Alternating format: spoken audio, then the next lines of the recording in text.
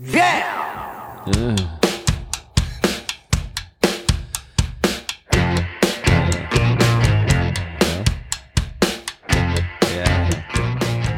It's Josh Williams here, guys, and welcome to another bonus episode of the One Man Podcast, brought to you by Absolute Comedy.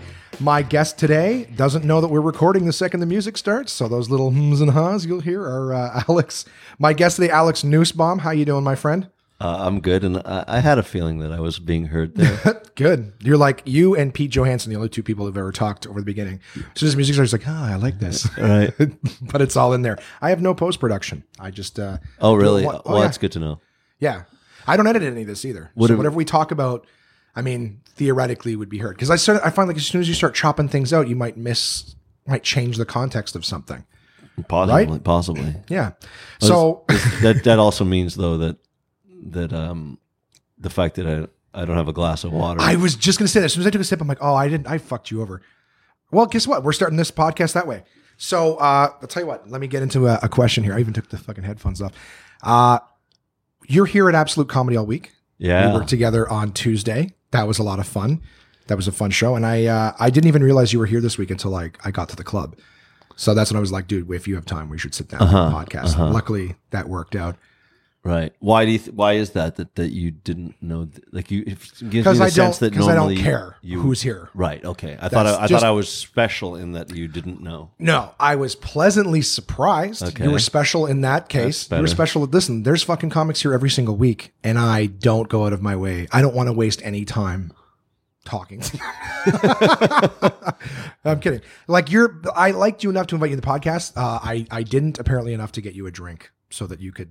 No, I actually enjoy the experience. I actually waited until we started. Thank you. I appreciate that because I was too busy plugging cords in and asking if there was any personal subjects that we couldn't talk about. Yeah. No, I was hoping for this kind of a scenario. Yeah. Where now you're kind of in a position where you have to walk away from your own podcast. That's fine. The fucking fridge is right there. Maybe we can both walk away. I'll go back to the massage chair over there. Yeah. How'd you like the massage chair? I felt it was a little. This is for your walking away, so I can just me and the listeners at home or wherever they happen to be. Well, I did find. Well, I don't know. Maybe I wanted to tell you while you have a way to respond to what I'm saying. I'm gonna respond right fucking here. Do you think they can pick it up? No ice? Do you think no ice? Do you think they'll be? Can they pick up what you're? Can they hear you from there? Can you hear me right now? That's why we wear the headphones, so we know what we're hearing. Well, I don't know. I mean, I can hear you through the headphones as well. Yeah, because that's the mics are picking them up. No, but also I'm saying that I can hear you because you're 5 feet away from me. I mean, through them. They're noise canceling. Go fuck yourself. They're not. That's not how noise canceling works. Sure it is. No, it isn't. Yeah, it means that everything that's not coming through the thing is filtered Well, noise. out. Yeah, but not quite. Noise. We've been arguing. By the way, we went out for lunch first.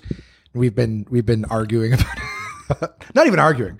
We're just deconstructing everything in front of us. We went to Colonnade Pizza, a staple here in Ottawa. Yes. I don't know if I should have mentioned them by name because we got I have unfavorable things to say about the experience. Oh, right. That's right. Yeah. You do. Well, whatever. Listen, they're great. This is the first time I've ever not had a stellar experience. It wasn't terrible. No, it wasn't terrible. We ate first. They had a thing, guys. If you happen to be, on the Facebook feeds, we checked in there with a hashtag I love. What is it? Colonnade Maribel Pizza or whatever. You're helping them. I mean, you just went from saying that you had some negative things to now you're. I was helping them because I love them. They are normally generally good. Okay. But apparently at noon on a Thursday, not so much. Yeah. At least at that particular location. And I'll tell you what, I'll leave a little bit of the mystery in which one we were at, even though I just named it. So you better be paying attention or be capable of hitting the rewind button. But regardless, we went for lunch and Alex likes salad and fungus on his pizza. And I don't know what's wrong with the cups. They're called vegetables, by the way. They're called I'm not getting a salad. You got a salad and salad on You're your pizza. misrepresenting me to make me look like I'm one of these weirdos who likes to have. What is this? I'm just going to throw a picture on Instagram of us recording. Luckily, Simon naked in the background happened moments later. This is Alex with his frustratingly. You're saying he's lurking behind me without me knowing? He doesn't. Simon, lurking is actually the best word because Simon is a lurker. He'll travel around this house.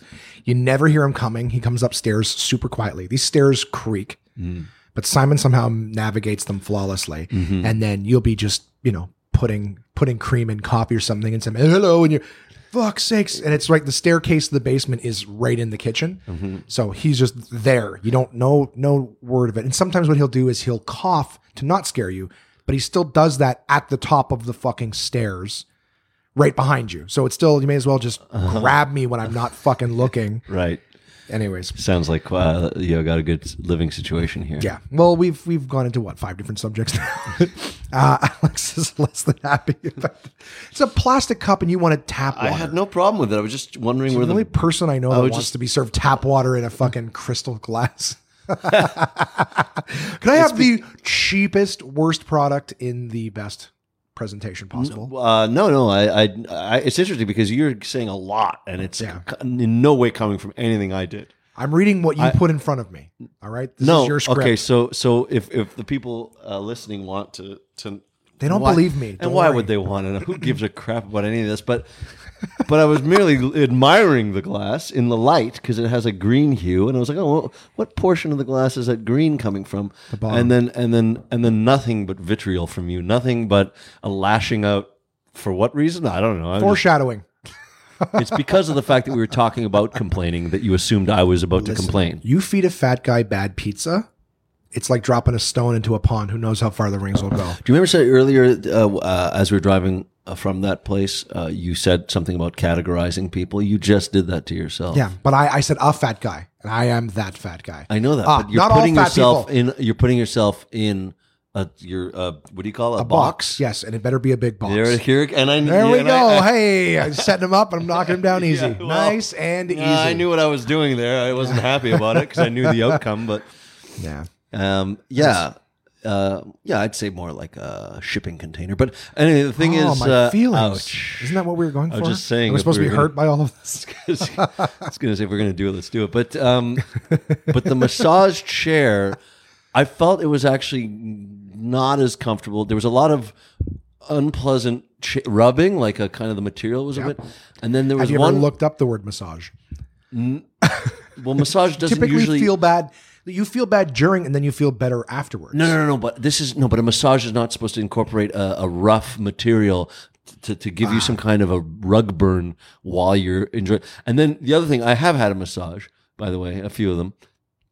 In no way, no point in the massage does someone grab hold of your thighs and then hold them as tightly as they can, and then just keep holding them and then never letting them go. And that's what this weird chair did.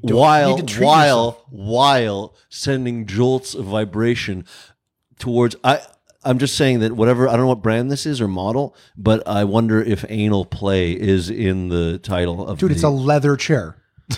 But I was aroused. Yeah. Anally. This thing, oh yeah, this thing has like almost like a little taint massage tool in there. Yeah, it was more than that. The taint tickler. Like it went deep into the. Yeah, everyone says that. Women love it because they're like, oh, what's happening down there? Yeah. But for us, we're just like, I don't, it moves back and forth. So for us, it hits just the butthole. For them, it hits, I don't know, the gooch, the chota, the vagina, probably. Yeah. No, I felt like I'm not a doctor. I felt like I wanted to get involved. I wanted to help out. You're ready to make a commitment? I wanted to help out. No, I liked where it was going, but I wanted to also. I see. Let me get that for you.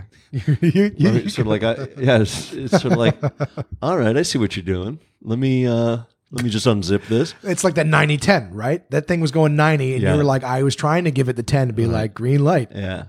This is not going to be a Me Too moment, Chair. We are gonna. I consent. I never said any of those things. But that's how good at GarageBand I am, though. I can take your voice wavelength and I can make those words yours. Is that? No, I can't do that. I don't even know if that's a real thing. I don't even know if that's a real thing. But that's how fucking horrifying would that be if that was a thing? It isn't exactly that, but yes, they can sample. They brought that Star Wars guy back to life in Rogue One. They do that. No, they sample someone's voice and then they can have it say whatever you want. They've already, I think like a year or two ago, they showed that. I saw a video of them doing that. So that is available, like where you can have someone sound like, I think it was like Obama or, and then he's just saying whatever you want, just type in whatever you want it to say. Yeah. There's certain ones you'd never even need that. It's like, we need to sound like Christopher Walken is saying something like, oh, we've only got 1,000 volunteers we're somehow good. before we've even posted anything. So already people volunteering to do that. Let me do it. Let me. Yeah. People are shy in the bedroom too, right? Sometimes they want the lights off. I get that. But I'm a guy, I'm visual. I'll compromise, I'll turn off the lights, but just don't get all weird when you brush up against my night vision goggles. You know, it's give and take.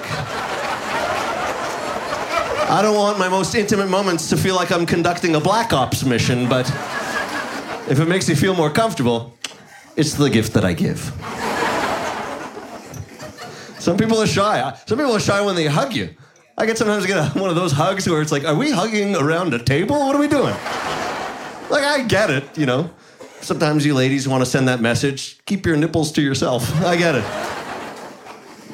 Just don't pat me on the back. I don't like that. It's a bit condescending. I feel like if you're going to pat me on the back during a hug, I get to lean in and burp. That's what I do. Oh, thanks. That was jamming up the work since lunch. Lifesaver. Yeah. Communication's hard in the bedroom, though, right? People, you don't know what they want. Say nasty things to me. Don't make the same mistake I did. Don't say things that end up chipping away at their self-esteem. Turns out nobody wants to hear, you don't apply yourself. You're weak in character. You bring very little to the table, and yet you're very difficult to please. Huh?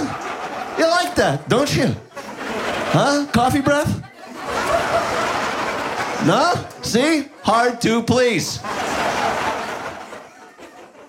That was a thing too. I actually heard somebody recently, just to bookend that Me Too thing. Someone said that, like, you can't give consent anymore because with the Louis C.K. thing, an argument, not my argument, but an argument is, it's like, well, what he did was, gross and perverted, but in those situations, consent was given. He asked, there was a yes, but then people, but that the argument is the position he was in forced an answer. So somebody moving past that, whatever our positions are in it, but the person that I was speaking to about it was saying, no, well, now you don't get consent from someone. You have to get enthusiastic consent. Somebody said that, or that was this was a conversation between me and someone else. Right. This was not like someone was on record where they could get whatever. But I thought that was very interesting just as a concept, because now consent, right? It used to be get consent. Yeah. Now consent, there's arguments being made for consent given under what, blah, blah, blah. So I just thought it was funny that a thing that's been the term, at least for one person's position, is, if you're going to do something, you have to get enthusiastic consent. So all I was saying was that you were trying to give the chair enthusiastic. Oh, I see. That's where we came around to that. I see. That's what it was. That's okay. Because now we're on that. Because I was about to. We don't have to. We can move past. I was about to talk about that because I just thought to myself the idea of he got consent. I'm like, it says first the scenario. You wonder. I don't even want to get into it. You can. Listen, my audience has heard a lot of different conversations about a lot of different things. And here's the thing too, though. This is like opening with this as a joke, because we haven't had a chance to talk about what a wonderful person you are and the bright-eyed young comic getting into stand-up however many years ago. Really? That's what we're talking about? We don't have to, but at least give them a chance. Dim at this time. Yeah. They'll give you a chance to fucking fall in love with you first. And then we're like, here, let me talk about fucking CK jerking off. Right. I brought it up because they've already heard me talk about everything under the sun. We can go back to it if you would rather, or just know that my audience is not one that are like, they tune in and they go, oh, these people, everything they say is super serious. They like the thought-provoking stuff. Some of you don't. Some of you are stupid. I'm stupid. I don't care. We do whatever. Okay. Well, why don't I give them a little bit of context about you? Is you currently live in Los Angeles. And I may as well plug at this point that Alex, this episode is coming out on Friday morning. Alex is here at Absolute Comedy in Ottawa for the rest of the weekend. So if you do hear this and you're like, oh my God, this guy sounds hilarious, you can see him. You have opportunity to see him Friday, Saturday, and Sunday evening. So go to absolutecomedy.ca, get your tickets. If you happen to be listening to this months later, well, look and see where you can find Alex Nussbaum and go see him. He's a super funny guy. My girlfriend just started to pass gas in front of me, so looks like we're exclusive. Huh? Right? I hope. I hope she's not fighting with anyone else. For the sake of everyone involved. So I'll do it occasionally too. I got a kind of a nice muted trumpet sound going on. A little smooth jazz. I'm just saying, I'm thinking of starting a jazz ensemble, putting out an album, silent but medleys. But medleys. There's 2 jokes in there. There you go. There's a little That's good. ask history for There's you. also- I would say go see him, guys. I was excited to see that Alex was in town, and I was excited to sit down and chat with him. Who knows what we're going to talk about, but it could be how you get someone's enthusiastic consent to watch you jerk off, like you would want that. Yeah. Usually, if someone was there, if I'm consent seeking, it's usually for participation, not for, hey, do you want to watch this? Right. Because that's weird. I'm jerking off because all else failed. You know, Yeah. all else.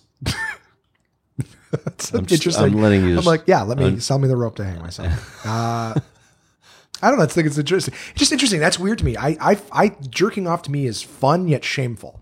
It's like eating. To me, it's like eating an entire pizza. It feels good at the time, and then when it's over, you're like, what am I doing? Right. What am I doing? At the end, yeah, that feeling, know? that feeling after the. I could have done so much more with my finished. time, my money. You know, now I have to undo what I did in terms of, the feelings. Anyways, Didn't we just a second ago say that we were not going to open with this? yeah. Well, we are. Here. That's why I'm just Here we like. are. That's why I'm not letting you just talk at this point because. Life's not a PVR, man. It's okay. Listen, you are a Canadian comic. You started here in Canada. That's right. Why did you start doing stand-up comedy? I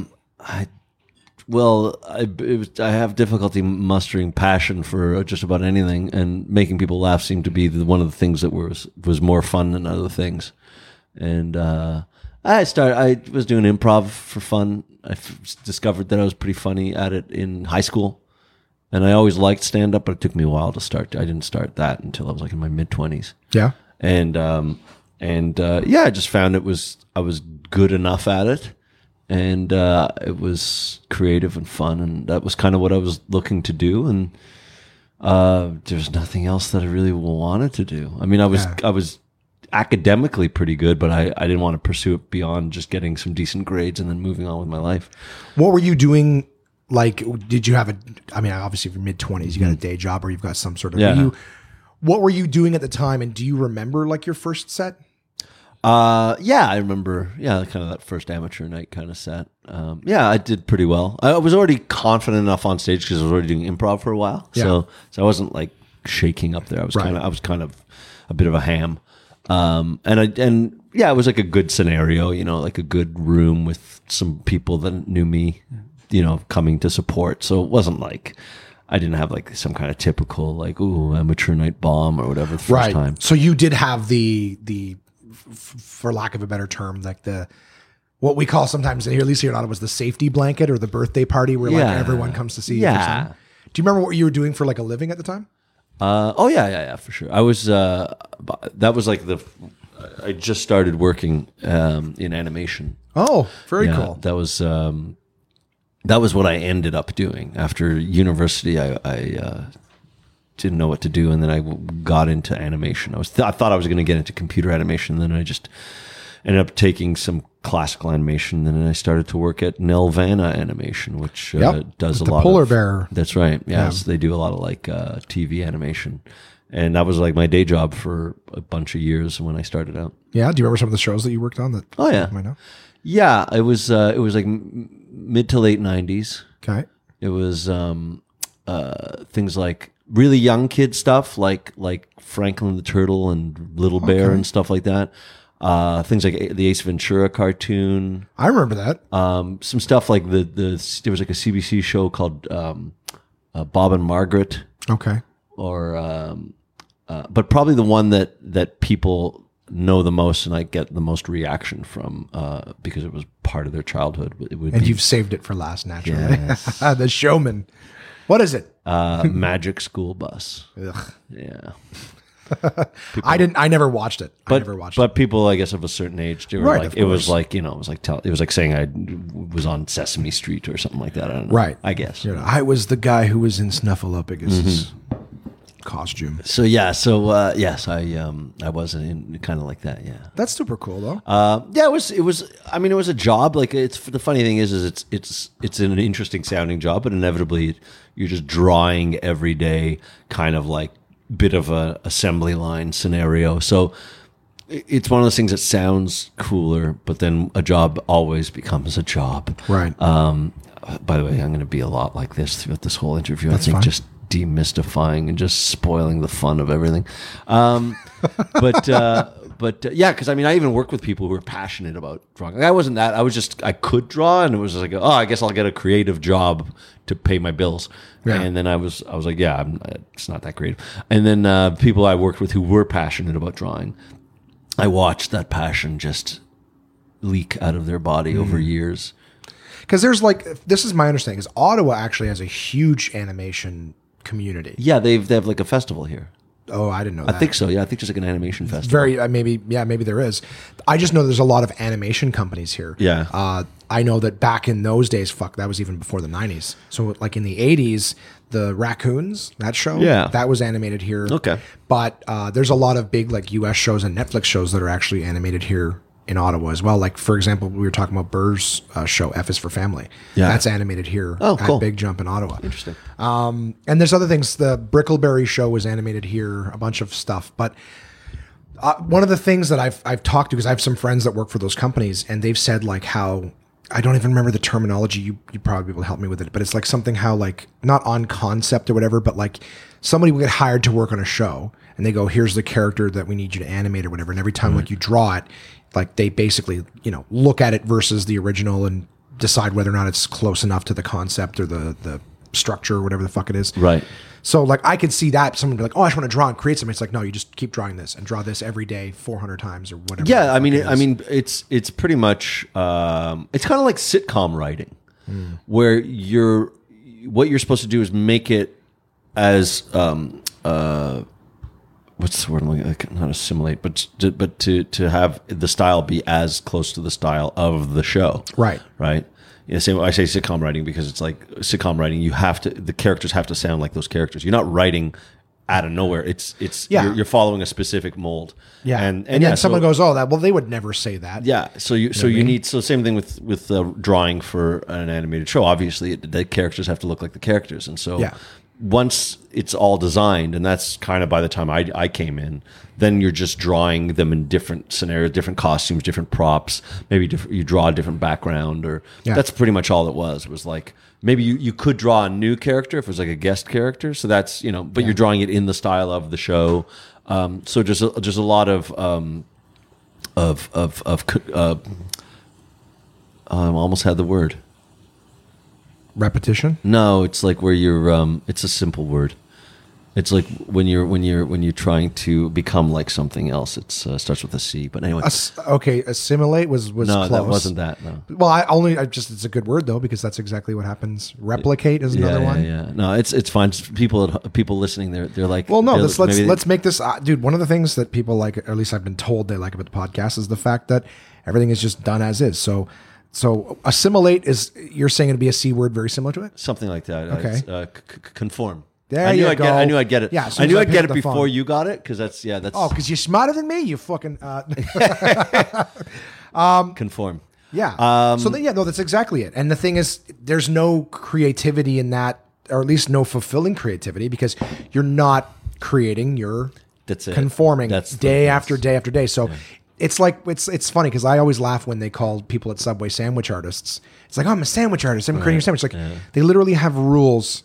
And I hate using that word literally, but this, it's proper here. They do have literal rules of how many pickles, how many cucumbers, how many slices of tomatoes go on every 6 inch. So it's like the whole thing of being an artist is that you have the freedom to create. It's like, whereas they have no freedom to create. It's like, do it exactly like this. There's no artistry involved whatsoever. I don't think anyone really takes that word seriously It in was- that scenario. It was the I best think name that tag I ever context- wore. No, I've never heard that. I don't think anybody's saying like, Well, that's just as ludicrous. They are by no stretch of the imagination an artist. I don't think anybody's really. You've never heard my audience. And if anything, I would call them craftsmen. Craftsman. Well, there you go. But that was, to be honest with you, I get asked occasionally because we talked about it earlier. I was saying how I worked in the trades when I was younger. From like 18 to 23, I was doing my electrical apprenticeship. And people asked me why I stopped as soon as I got my license. I was like, because I hated it. There was nothing fulfilling about it. People are like, oh, you can make so much money. It's like, yeah, someday when you own a company and you've put in everything, then yeah, you can charge what the rate is. But with that rate, you're also paying the guys under you and everything like that. Like it's not incredible. You really do have to have one of the biggest, businesses in the city and blah, blah, blah. Right. But the fact of the matter is, I'm like, but for me to stay fulfilled in my goals in life, to get to that point where I'm happy that I did all this, I'm like, you're just doing day after day, that's the same conform. Like there's codes for electrical. So there's no like, well, let me be creative with this. You have to run everything where it goes. And then when it's all done, some fucking troglodyte comes in, slaps drywall over it. And then you may have made something work around a fireplace or whatever, to code and everything. Like, we had no idea how we were going to do that. And no one will ever know the work involved behind it. Like, it's just, so to me, you want recognition for your work. Not recognition, personal fulfillment. Maybe, and you know what? Maybe it is that there's some sort of recognition involved. But the idea is I wanted to be creative. Well, I know that I started doing stand-up because I wanted people to know that these were my ideas. I didn't want to be a writer. I wanted to be a stand-up. I personally, I don't care about that. I just want to know that something this is what I wanted. I didn't want my existence not to matter. Because I was like, if I come in and do some job that I know if I stop doing today, someone else will be doing it in a week, and I never mattered. Then there's no fulfillment in me. Why exist if you're not going to contribute something? So for me, but you are contributing because you say somebody else could do it, but you are doing it. I'd rather let someone else do it. You might be replaceable, but it doesn't mean that what you're doing still is fulfilling a function. What you're having an issue with is being recognized as an individual, which is much more of a Western ideal. In Eastern societies, being a cog in the machine is actually quite right. Well, we're all part of one Eastern. That's all fine. Yeah, yeah. To hurt your enemy is to hurt yourself. I'm familiar with a lot of Eastern ones, and I've gotten better at it. But at the time, I was like, I just didn't like being easily replaceable. Right. Everyone wants to. I mean, I would assume everybody wants to matter because that's one thing that millennials struggle with is they want to make an impact. How am I going to make an impact? I don't care about making an impact. And even the recognition isn't so much, but the idea that I like that something exists because of me. So even if I'm building something with wood, I build a shelf or whatever, like, cool, I came up with the designs and I built it and here it is because of me. There's something left. Right. Whereas even though there's things behind the walls and now there's power, I never really liked that. So I'm trying to figure out why the fuck I started telling this story in the first place.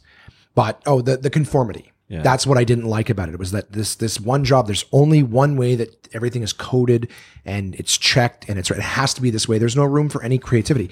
Even contractors can take a little take. How are we going to build this and make this look good? They have options of manipulating things and building things and suggesting and engineering things that you get to see when it's all done. Right. And that's their work and that's their contribution to it. They do have some creative liberties. Right. For me, I was just like, no, I'm not fulfilled by this at all. And it has to only be done a certain way. Yeah. What a horribly long bullshit story to just say, I can understand your, in something, but I guess maybe at least with my thing, it wasn't something that you would have a preconceived notion that it's creative. Whereas you say, I'm an animation, people go, oh my God, you're drawing, you're being creative. And like you said, and before you know it, you're like, no, I'm just doing the same thing. Yeah. I mean, it sounds nice. And there's something to that, something that sounds interesting, or being able to say that I worked on something that people was part of their lives and they're excited about. Right. That has some currency that I can use kind of in this industry that I'm at. And I can sort of say, oh, and they're like, oh, wow, that makes me sound more interesting. Right. They don't have to know unless I tell them, which I just did, that...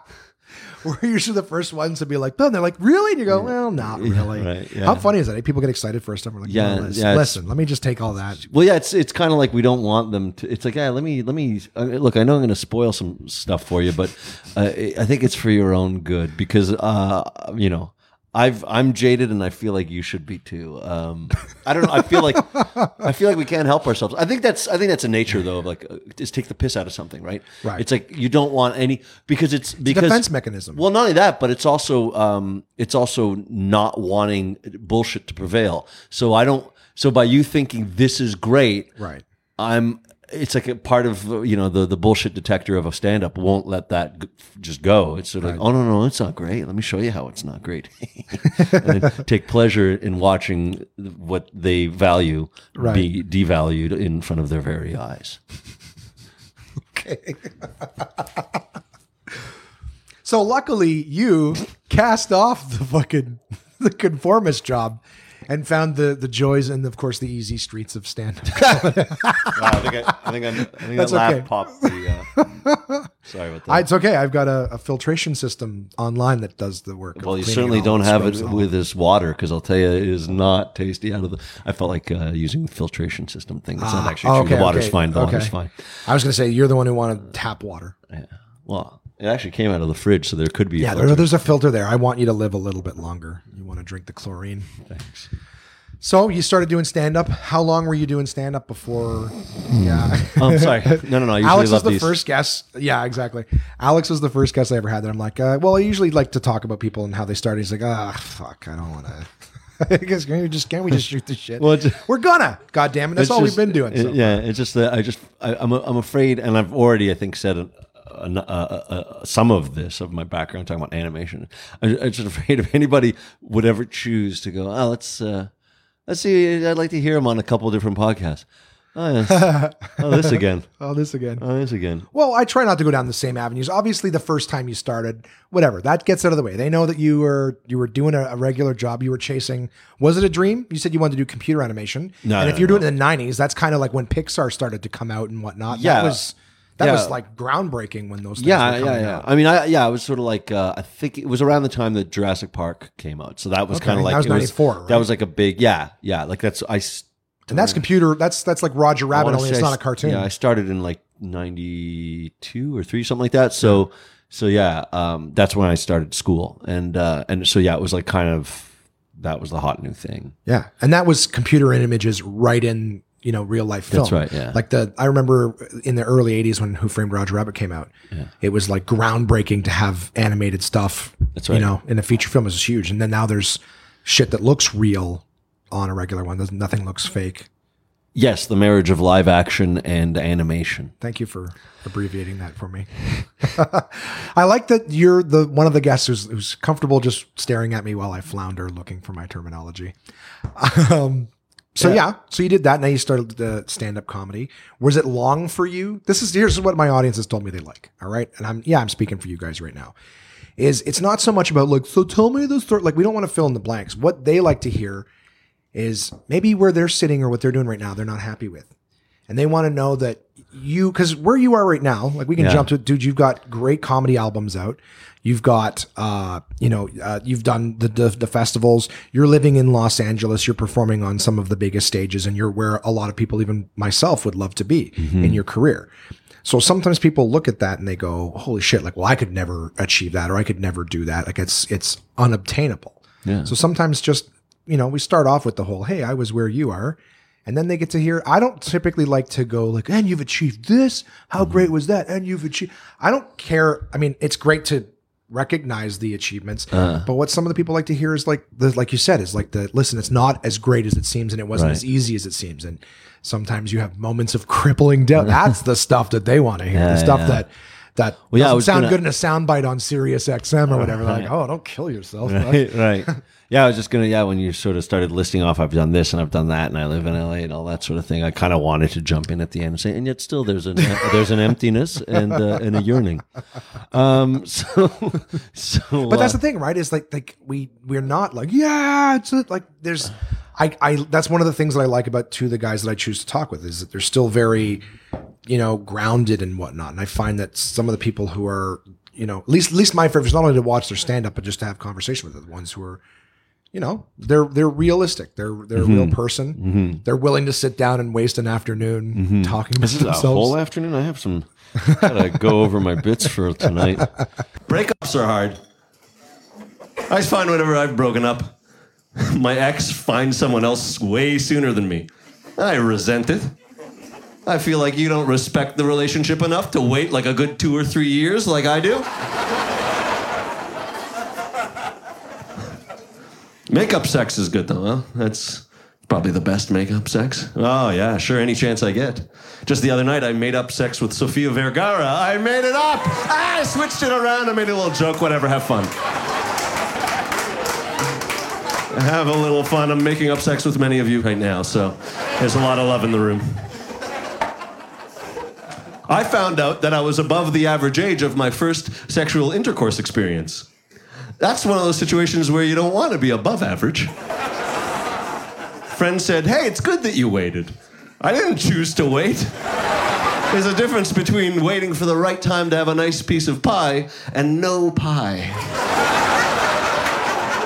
No pie.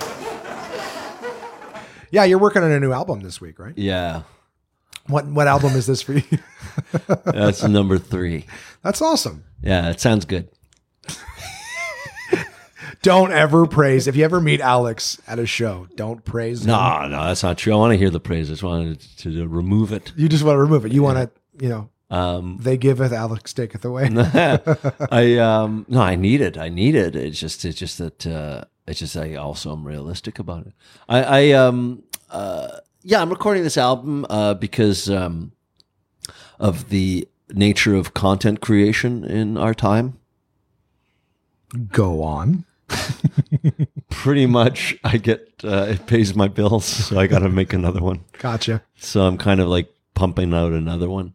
I haven't been doing stand up like as often or consistently, so I haven't. I think I said consistently. There you go. Okay. Like I've got like a bunch of stuff that's well honed and all that sort of thing, and then I got some stuff that I'm sort of like working on. Like last several months, I've been working on, and even this week I'm probably tossing a few. So I think so I'll have enough probably for an album by the end of the week.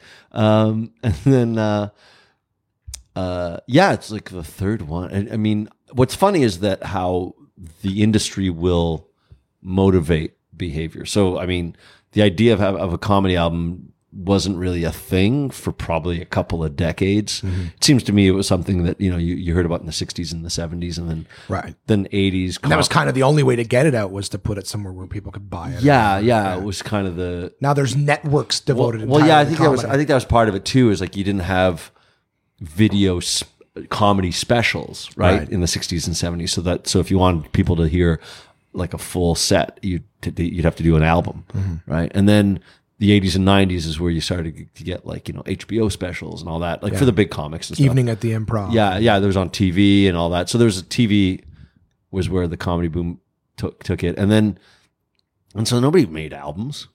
I mean, it was silly. Then CDs came around, and then you can make your own CD, and it wasn't that expensive to and so then comics started making CDs to sell after shows. Right. And then they started putting slogans on shot glasses and T-shirts. And whatever they could these do. These little fucking tuck shops would open up at the back. Tuck shop. That's funny. There was one guy who came to the club who opened up like a suitcase, and he had, no word of a lie, 15 to 20 different things for sale. Everything from shot glasses to bobbleheads. And it was like... It's like you're the Willy Loman of stand-up comedy. Like I don't even know that reference. That's Who's that? Death of a Salesman. It's, okay. It's just the idea of like being a door-to-door merch salesman for stand-up merch. He was selling filter queens. Just had his face on it.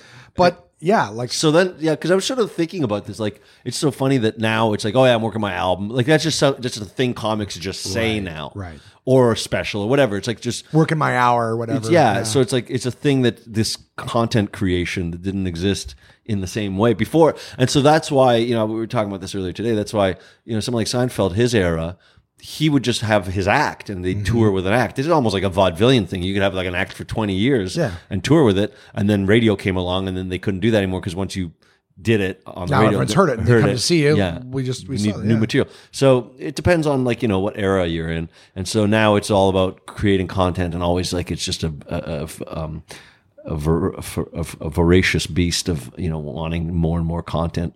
Well, speaking of creating content, we alluded to this earlier, never had a chance to it. They massacred our pizza today. Oh. That was them trying to take creative liberties. That they should have been sandwich artists today in terms of their. It was interesting. They didn't quite. I feel like there was a lot of communication problems between the waitress and us. and And us the chef. and then the chef, quote unquote. and then Because I was asking Alex if he was good with Hawaiian, and Alex was saying, yeah, I like that, but he also, I was saying, because I'm not big on on vegetables on pizza. I don't mind vegetables. I don't like them on pizza for some reason. I also don't like fungus. And Alex was like, well, I was thinking like combination or maybe Canadian, which both have mushrooms and one of them has peppers. So what happened was in the discussion, we said, well, why don't we do half and half or this and that, and it ended up being that I asked the waitress, I said, okay, do half Hawaiian and then do half combination. And I forgot combination. My brain was still stuck on Canadian. So I'm thinking, oh, Canadian, pepperoni, bacon, mushrooms. I said to her, I go, if you could do half and half, I go, do you mind asking the chef to, did I call him a chef? I think I called him cook. yeah, Because I wouldn't call a pizza guy a chef, okay, just because I look down my nose at the help. okay, fair enough. But I said, just ask him if he can maybe keep a little bit of the, maybe a slice of the Canadian, and again, in my head, the combination without mushrooms. And then when Alex was like, oh, it has green peppers too, right? I'm like, oh, fuck. She was already gone at this point. And I was like, oh, fuck it. Well, it doesn't matter. And he goes, well, I was only going to eat this half anyways, Again, because we turned a very simple process into a very big discussion. We even discussed drafting out the rules of our amnesty and whatnot. But then she comes back to the table and goes, oh, I was just talking to the chef and he said that, he might not be able to guarantee that the mushrooms don't end up on all of the side of that. And I go, you know what? No, honestly, just tell him to make the half combination. No problem. And it's funny because now in retrospect, when they brought the pizza to us, like you would think, okay, it's half and half. Maybe cut that line right down the half where the half meets. Yeah, they didn't do that. They just cut it wherever the fuck they want. There was 2 slices. He didn't. Yeah. And he was like, yeah, I can't guarantee that the mushrooms won't end up on all. They were all over the fucking place. There was mushrooms in every slice of the Hawaiian that I ate today. Yeah. So the mushrooms ended up all over that pizza. There was also the where she was telling us about her car accident, and Slowest cutting of pizza. Right, while dispensing the wrong slice to you. I got my combination slice, but then you got also one of the combination slices. And I was like, yeah, that's not necessary at all. And you just waited for her to finish. You didn't protest. Yeah, I don't know. I felt bad. The whole time she's telling us a sob story about how, and again, I don't have a problem. I get stuck talking to old ladies in return lines. Like I can facilitate a story I don't give a shit about, as you've been doing many times in this podcast. No, this is what your audience. This is what they want to hear. Yeah. Anyway, she's telling us about how she got into a car accident and she's so sorry that she was on her phone.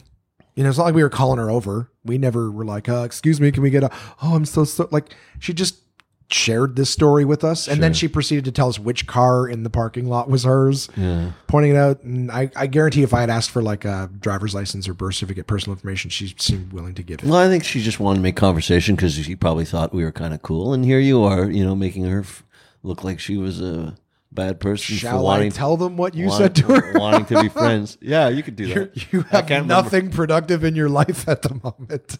Go do something of value. Pack my food. No, that was because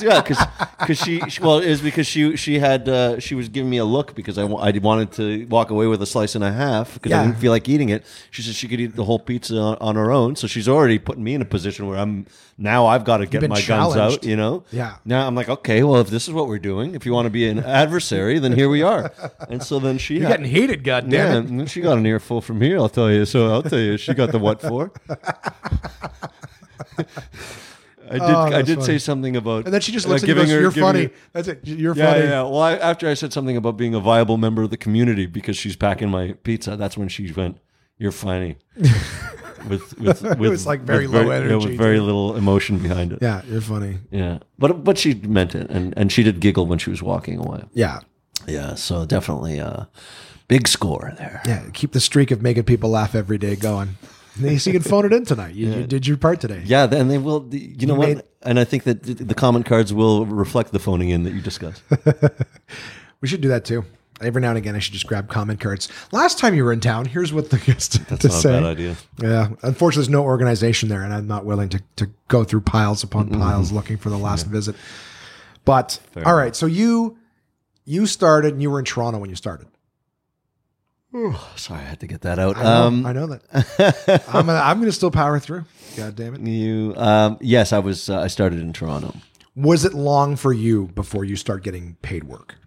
Yeah, I mean, I was mostly just doing like a couple clubs in Toronto, like one club in particular. You can name them if you. No, I was going to say it sort of doesn't exist anymore, but it was a good club called the Laugh Resort, and it was good. It was started up by guys who left the other, organization, a comedy across Canada organization.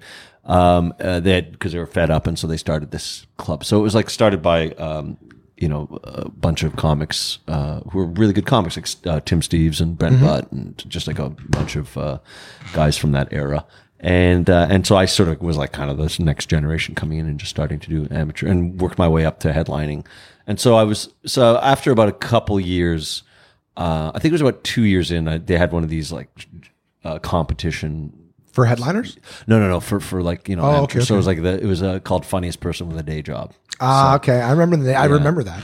Yeah. So I won 1 year. Like I won the second year. I was doing stand up for So I was doing stand up for about 2 years, and that meant I started to get like weekend spots as an open air, pro spot. So that's where you get thrown a couple bucks, right? Of course. And then working my way towards like co-featuring and then featuring. Do you remember how long it was before? Like, not that it's super important time wise, but just like how long before you were headlining? And at this point, had you traveled to other clubs and cities to do featuring? It wasn't that long for that club, like maybe 3 or 4 years, something like that. It was mostly just kind of doing that club, and then I'd kind of maybe do a club in Montreal, or like I wasn't really doing cross Canada. Right. There wasn't really. I mean, I didn't venture that much. I wasn't really thinking about like being a touring comic, so I guess I wasn't really hungry for it in that way. And there's a sense too, like I feel like if you're not part of an organization, it's like you gotta have that sense of like trying to look like, how do I do this? And I didn't have that built in, and it's not like now where you could just search something on the internet and find out what guys do and how to really try to follow their footsteps. And then eventually I toured across Canada with the other organization. Yucks. I guess that was it. Yeah, they're like it's like you say it and then spit. Wollerton. Yeah. I mean, it's Canada is not a big. It's not a big industry, so you unfortunately you don't have enough competition to like have different options. There's like a handful of independent clubs in the major cities, and then and traveling eats up the bulk of what you make. So if you're going to go travel and do a week somewhere, it's like, okay, well, you're just doing by the it time for the I experience. paid, you're not really doing it. You're not doing it to make a living. You're doing it to kind of get it under your belt. Well, I remember when I was new and like I could travel to different cities and do a week of like featuring or middling, whatever it is, sometimes even hosting, and it doesn't. When I was new, it'd be like, oh, you'll get $200 to go host. And I'm like, I'm like, that basically pays the travel. So I'll break even. When you're new to stand up, the idea that, you wouldn't be losing money to go do something and you get your foot in the door, you're like, oh, that's great. Yeah. But then, now it's like, well, you'll go and do a week of shows and break even. I'm like, oh, that's great. I could sit on the couch all week and break even. Yeah. I need to be generating income to pay the bills and stuff. I mean, you're doing it pretty much for the stage time, for the experience and all that sort of thing. And that's why that's why people go to the States, because although, I mean, I haven't really toured in the States. I kind of went to the States mostly just to be in the center of where the entertainment is. Right. And my intention was never to be a touring comic anyway. It was always like comedy was kind of like one of the things I want to do in comedy, because I started in improv, and I never thought of like just like there's people I think who just start doing stand up and that's what they do. Right. Like I always thought like, well, I want to be involved in, I want to be on TV and film and write and act and whatever you can do to be funny. So I didn't miss the idea of not being a road dog and all that sort of thing, right? Or really pursue like how can I get into as many clubs as possible. I was like, I just want to be funny enough that when I do things and I showcase that maybe it might lead to other opportunities. Right. Missionary position gets a bad rap though, huh? People are like, it's boring. Boring? What are you talking about? Sex is happening. Quit your complaining. What do you like, doggy style better? I don't trust doggy style. I don't know what's happening under there. She could be like sending out emails. I don't know what she's doing. She could be assembling a pistol. I don't know what side project you got going on, but I want your eyes facing front and your hands where I can see them. I'm running a Black Ops mission here. I could use a little backup.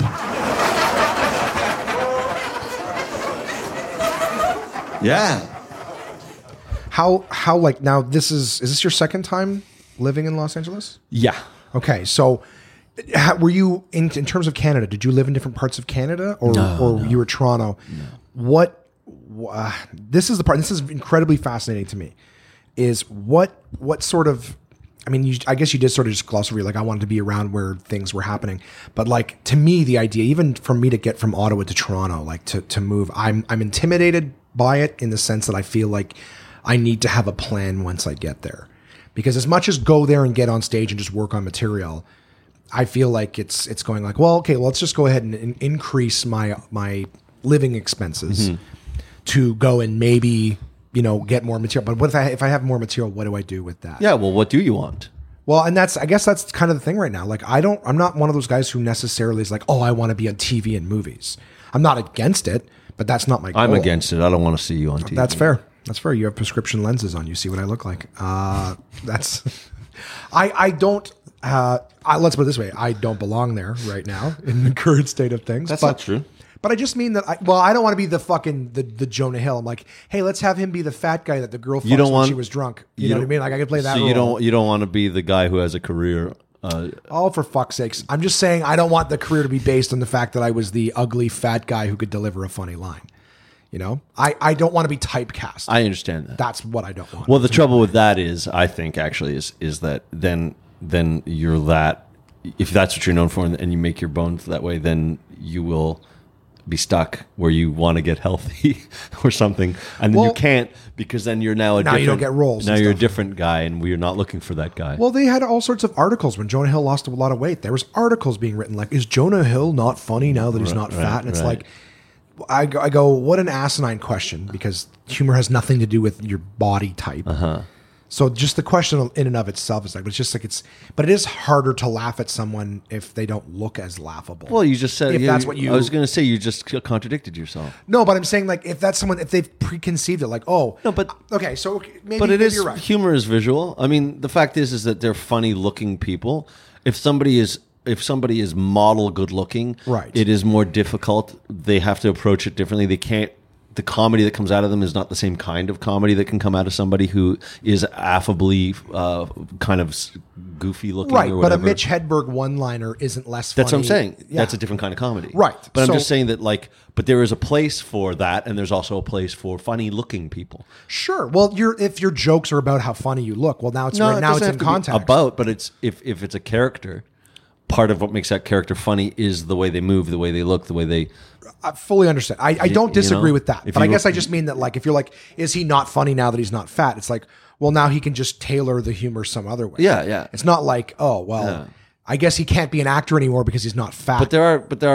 But there are cases, like I've heard of, like, let's say someone talking about a comic who lost a lot of weight, and they're like, yeah, now it's just kind of, before it was kind of he was like a jolly drinking guy, and now he just looks like he's dying or something, because he doesn't look as healthy either. It's not just that he's thin, but he just looks kind of, that kind of. Well, there's a happy fat guy kind of, jolly Santa. Look course, how happy and jolly he looks. So you could definitely be visual, like, again, look less funny, I guess the way I took that is, is he less funny now that he's not fat? It's like, I guess if what you were laughing at before was his size. Well, I mean, it's just the presentation. I mean, we're delivering. Casting is a thing. Yes, of course. So if you're presenting a certain kind of character and you're saying certain things through that character, and it doesn't necessarily have to be about that. It doesn't have to be about you being fat, but it definitely will make you.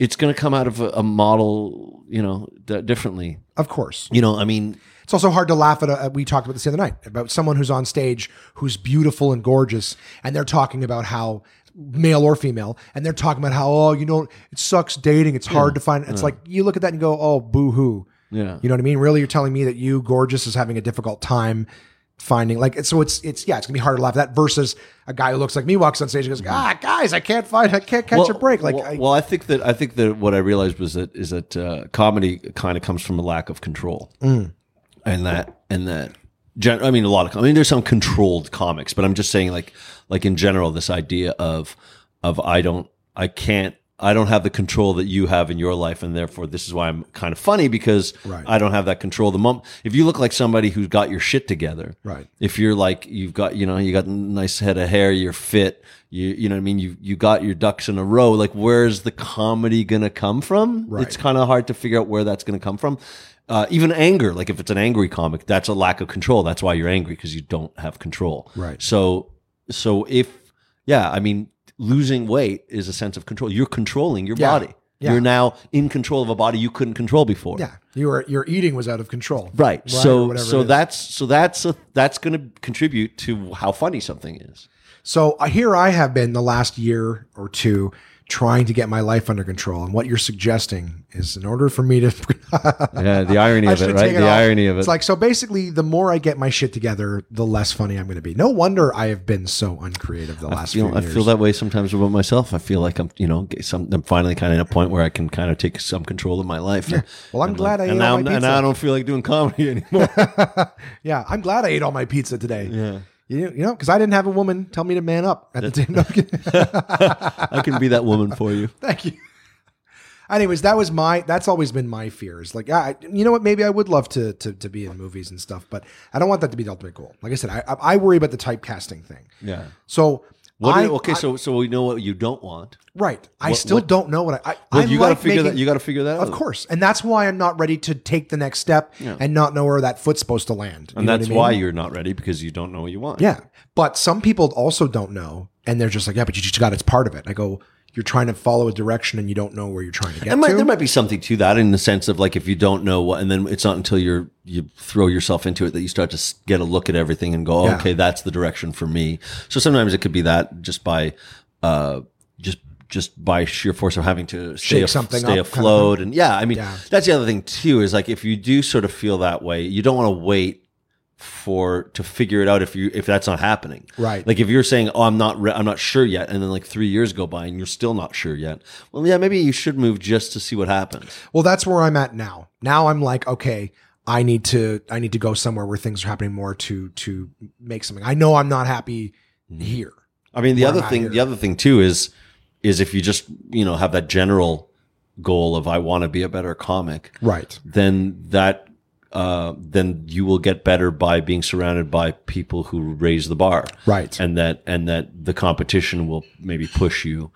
Sometimes it's not great in the sense that you might not get as much stage time. So now we're talking about, But you're making the most of it because you respect things, scarcity and abundance. Yeah. Right. If you have an abundance of stage time and you can get it whenever you want, and you can fuck around with it, Right. and it doesn't force you to be better. But if you have to make the most of what you get, that's gonna make you strive to do better with it. Yeah. So what I was getting at is, I find it admirable because you're in a position where you're like, I'm gonna go take on one of the most difficult markets, or at least competitive.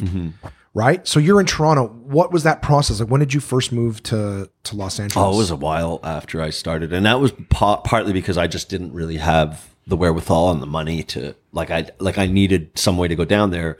I'm not the kind of guy to just go down and get a waitering job under the table. I'm not built that way, or I wasn't. Could Maybe you I just do move it. there, or did you have to have the green card? Well, there's a combination of things. So yeah, I needed the green or the work visa at that time.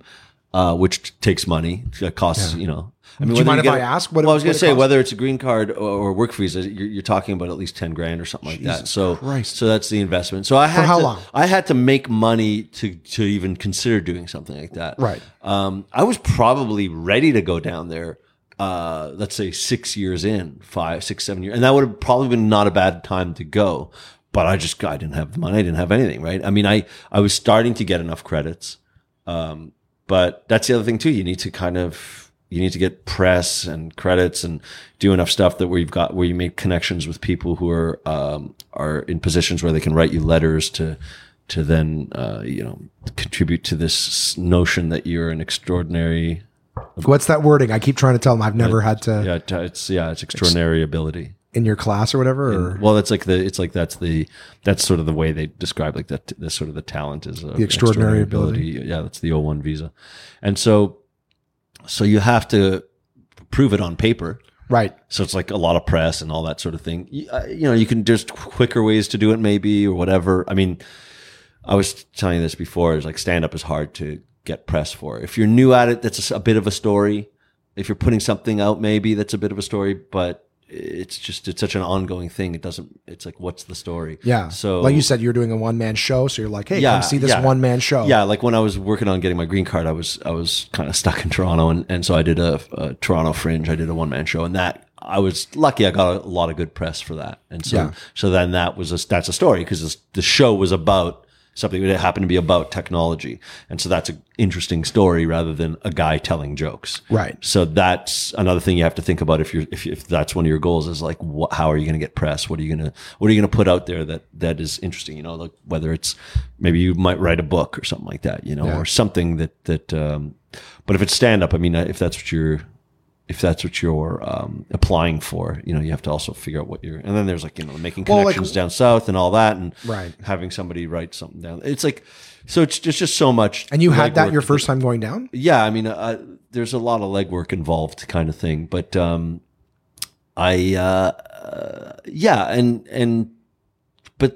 me, it was like, you know, with Canada, I can only do so much. And my intention was always to go down south and do stuff down there anyway, because my sensibility doesn't always gel with Canada, because Canada can be geared towards a certain kind of comedy. In general, you know, I feel like it tends to either be about small towns or political It comedy. Panders. Yeah. It panders. Well, it's just, you know, Toronto Jew is not a real big box to check for it's not like everybody across Canada is like, we want to hear more stories from the Toronto Jew.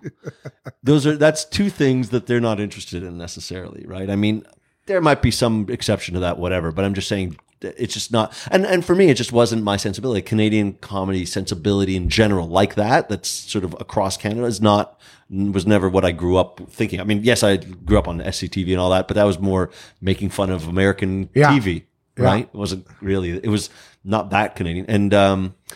And so, you know, like, it's like, I'll have more of a connection to like a New York Jew or whatever, you know? Right. So yeah, that's just the way it is. I mean, I even just saw on Facebook, like Jeremy Hotz, like just going off on a thing about how he can't get a show made in Canada. Yeah.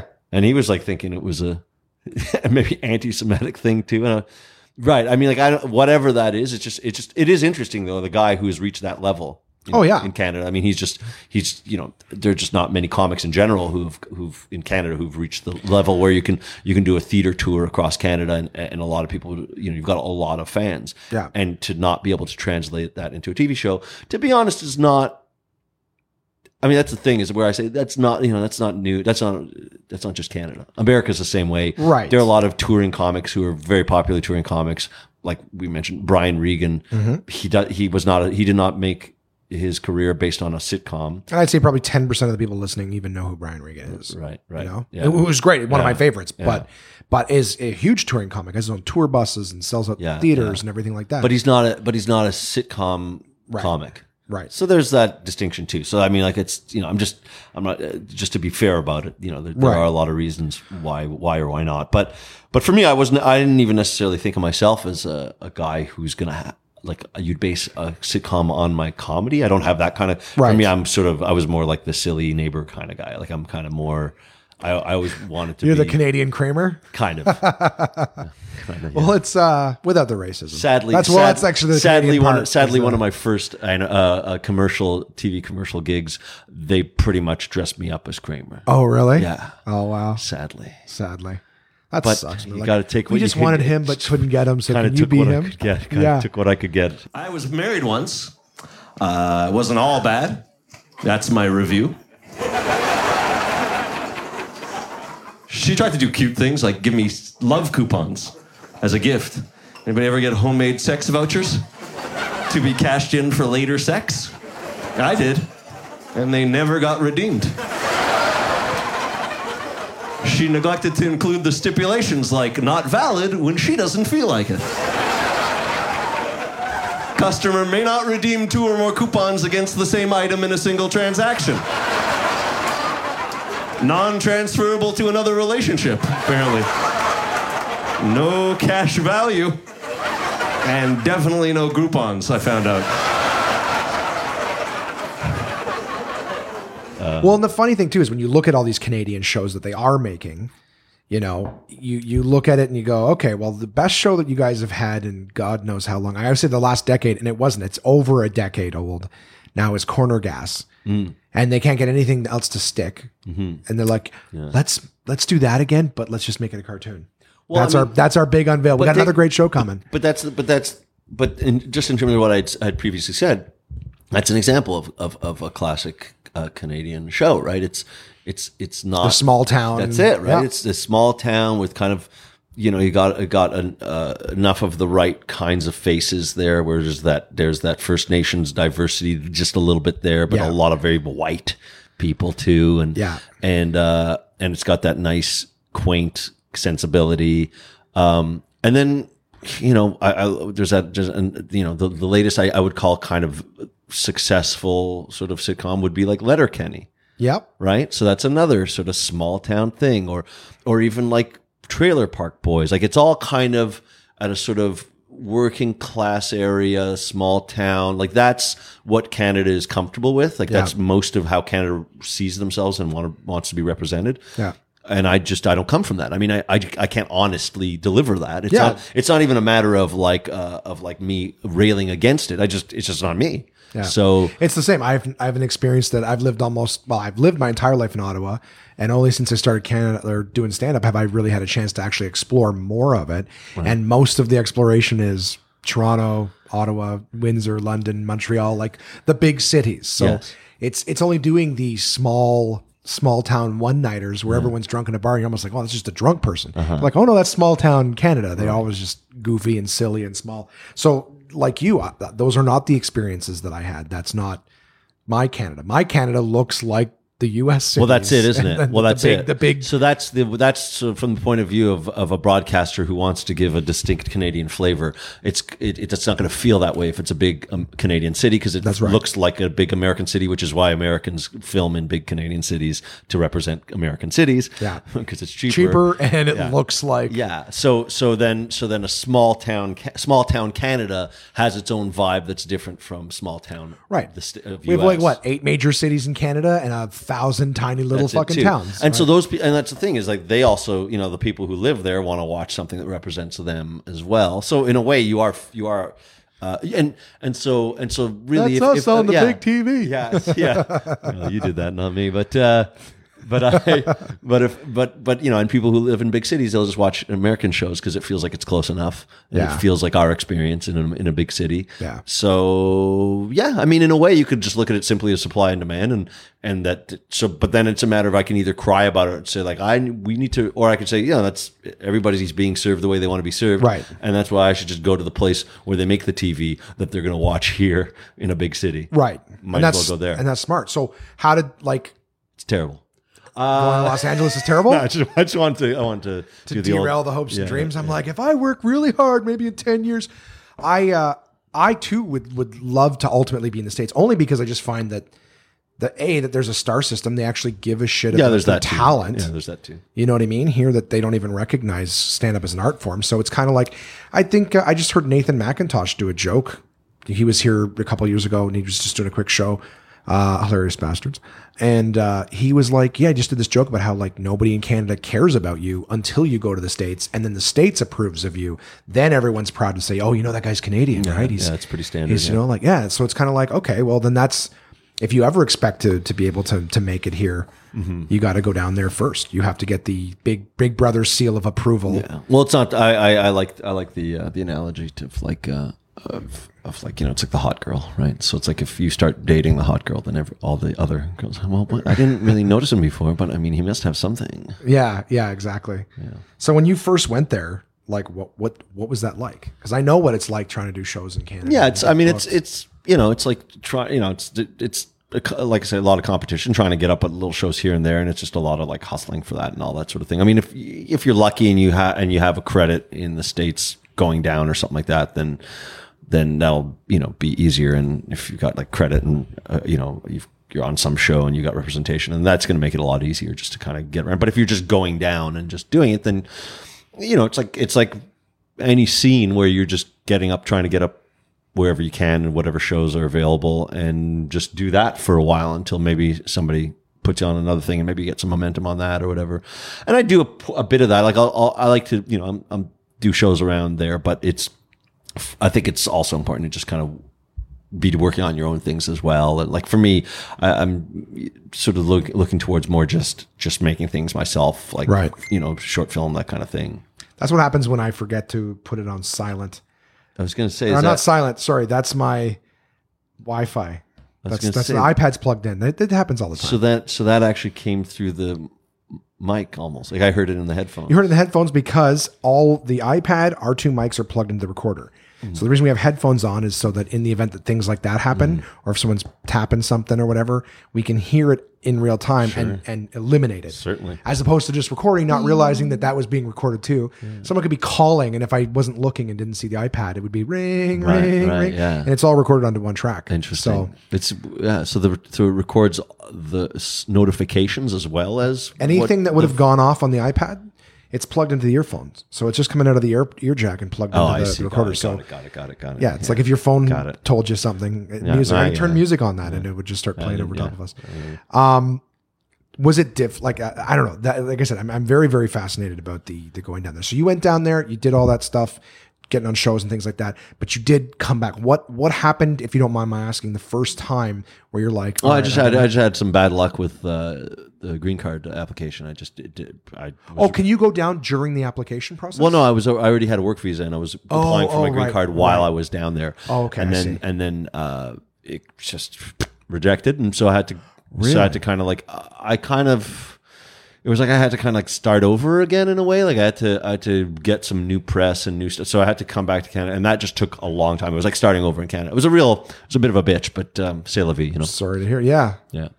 And can I ask how long you're down there for the first time? Like 3 years. Really? Yeah, that's a good work. And it could take that long for the 3-year work visa, and then you apply for the green card to stay, I guess. Yeah. Okay. Yeah. Do you have your green card now? Yeah. Okay. Yeah. That's awesome. Yeah, sure. It's exhausting. Take it away. This is the part I give you the praise. You're supposed to take it all back now. I'm just saying, it's sort of like, yeah. I'm sure it's exhausting, but I mean, that's also I got to tell you, man. I mean, I work hard at things. I have a lot of people go, I could never do what you do, and just the small little things I do. Like I still can't believe that after almost 2 years. No, it's not even almost 2 years. A year and a half in, I still haven't been late once getting the podcast out. Right. To me, that's huge. I'm late for everything. Only by 1 or 2 minutes, but enough to be technically late for everything. And the fact that the podcast has never been late, I'm like, oh, that's amazing. See? I feel good about that. But little accomplishments. You moved, halfway down the continent, and you're performing and like, again, you're working and you're still grinding it. And again, you're at the gym with the heaviest weights, and you're still working things out. Like, I mean, I think that's absolutely incredible. Just the fact to have done that, because that's, like I said, to me, that's intimidating. Is to go like, what if I go down there and I know the cost of living is a lot more and it's difficult and it's competitive. Like, I guess the fear is obviously one of the things holding me back, without question. Just hearing me say it, it's the fear and the concern.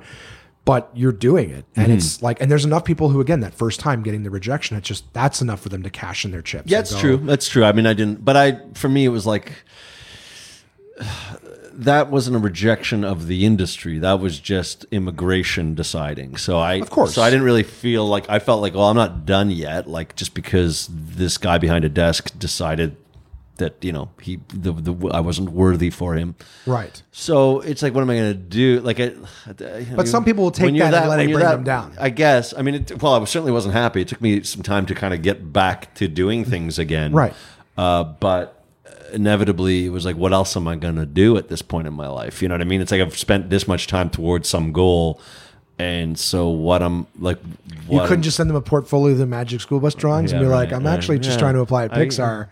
If you could take a look at Magic School Bus was part of your youth too, sir. It's funny you should say that, because Pixar did want to see my reel when I was graduating. And really? And I chose not to, because I knew that would have been what I do. I mean, it would have been my life. It would have been like, long days, and I knew that I wouldn't be able to just have a day job that I could go away from and then do stand up at night. And I chose, of course, I look back, I'm like, oh, I could have probably still gotten my green card then. And Yeah, they'd get the green quit card for and then you. quit. And then, But yeah, I have friends who went in that direction. Who is still. I mean, I have a buddy who did get a job at Pixar, and he worked his way up, became like a supervising animator. I saw him like in the extras on the Incredibles DVD, and then oh yeah, yeah, and then he was working on something technically, and was working on something that turned into kind of a bit of a story, and then he went to John Lasseter, who's like the big yeah, I story know guy John there. Lasseter's. Yeah, And John's like, yeah, keep working on that. And then so he turned it into a short film, which I guess a year or two ago won the Academy Award. oh really? Yeah, my friend of mine won an Oscar. What was the short film? Fucking he was. Yeah, it sounds like he really made the wrong choice. Well, he was passionate. I mean, he put work into animation and school that I didn't. I wish I could surprise you and be like, well, guess who we've got? Yeah, and he yeah. just sits here, and as you talk him up, he just sits here and then slowly busts you down I'd love for it. all the Oh. horrible. No, you see the thing? The Oscars, let me tell you. Do you know how hard it was to find parking that night at the fucking... Well, I will say this. I mean, the guy is talented and he deserves what he gets, but also winning a short film for Pixar is a little bit of a... Pixar has a little bit of weight behind them. I mean, I kind of feel sorry for anybody else competing against Pixar for short animation. Right. Yeah, well, as soon as you go, and this next one's Pixar, and they go, ooh. Yeah, and then it's let's sort of like, see this it's sort of one. like, well, you know, at least it was an honor to be nominated. Yeah. But what was I going to say about that? you do You the- asked me which one it was. It was the one about the. I don't remember what it's called. It was about the sandpipers, those little birds that kind of like run up and down the shore. Okay. I don't know if you know what I'm talking about. I don't know the animation. Doesn't ring a bell. The only animation with birds I can think of is the one where they're all in the power lines and Yeah, they start yeah. wiggling around. Yeah, But that was Pixar. That was just years and That's years right. and years That's right. ago. That's a long time ago. Yeah. I'm trying to remember what it was called. Well, Anyway. you look it up, and I'll sit here and just talk about how I'm still thoroughly impressed that you go, you chase it. To me, that's taking a big leap of faith. It's passionate to move down to the States, but I like don't I said, know what else life is about. I don't know what else I would do. well, you'd have to find something if you've got the moxie to. No, but I mean, like, I don't.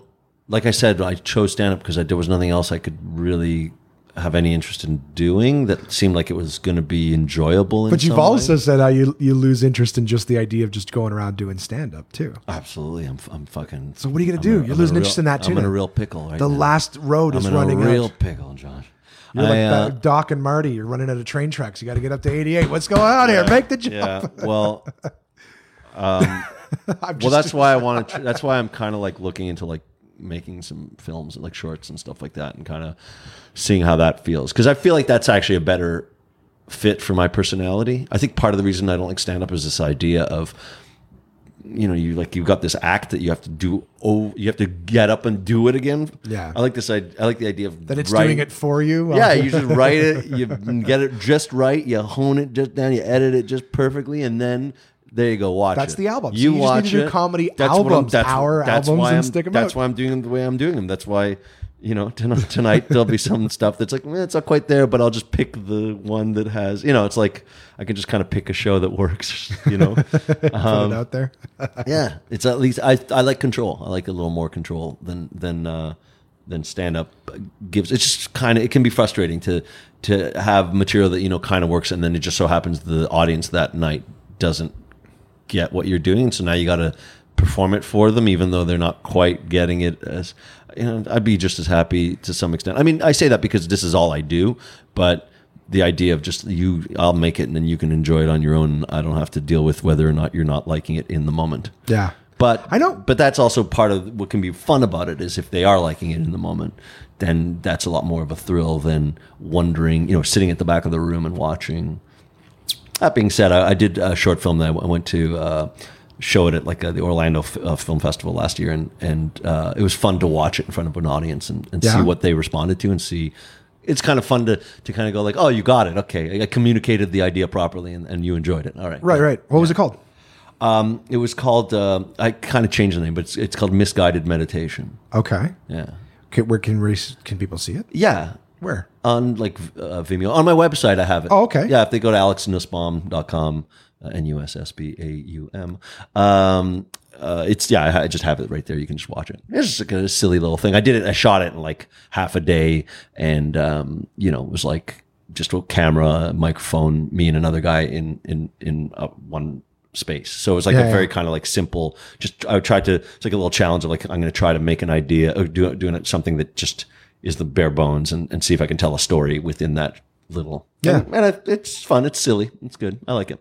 Well, that's fun. All sorts of little projects like that where you're doing something short. Yeah, so that was just like kind of like something I threw together, and now I want to take it a little step further and get a proper production and do something. We've played with little comedy ideas where sometimes you get an idea for something and you're like, "Fuck, this would be a funny joke," but this humor is communicated better in the form of a sketch or a short film or something. This is a funny visual thing, as opposed to a funny, just explained way. Yeah. I mean, that's I kind of prefer that. Like, there's some material, there's stuff that I could try to do as a joke, but I feel like I'd rather do it as characters talking, right? Rather than me. But sometimes some of my bits that are the strongest or the audiences respond to most are the ones that are little sketches, like me doing a little act out for the whole portion of the bit. Yeah. Like that tends to be the stuff that I'll close with or whatever, So it's kind of in my nature that I think I'm better. I have some good jokes, but I think that I'm better at scenarios, right? And kind of acting them out and stuff like that. So really, that's probably what I should have been doing years ago. But it was, I was kind of like thinking, I'll just do stand up, and then people will just put me in stuff, and then I'll get. And I'll get to a level where I can just call my own shots. But sometimes, life gives you what you get, and you take it, and you got to deal with it, right? And then you got to do it yourself or something like that. And this is time probably for the last 10, 15 years, is people just do stuff themselves. Make YouTube videos and all that kind of stuff, podcasts, all that. All of but it. I never Short really, films. I haven't really. There was never a moment where I really felt like I wanted to, or I felt like I don't know. Now I'm just in a good position because I have the freedom to do that sort of thing. I have because of these albums, I can live off of royalties. When I grew up, we had some perfectly good toys, right? My mother grew up in Russia. My friends would get like a Nintendo. I would get a Matryoshka doll, right? That's the wooden doll that you crack open and it's the same wretched doll but smaller inside. That's the Ukraine's gift to the world. Enjoy, children of Earth. The Matryoshka. That's what my mom told me it was called. It's a Matryoshka. I was like, Yeah. It must have been a guy who tried to pitch that over here, fresh off the boat from the Ukraine with a Matryoshka doll and a dream. Bursts into a toy company with confidence. Hey!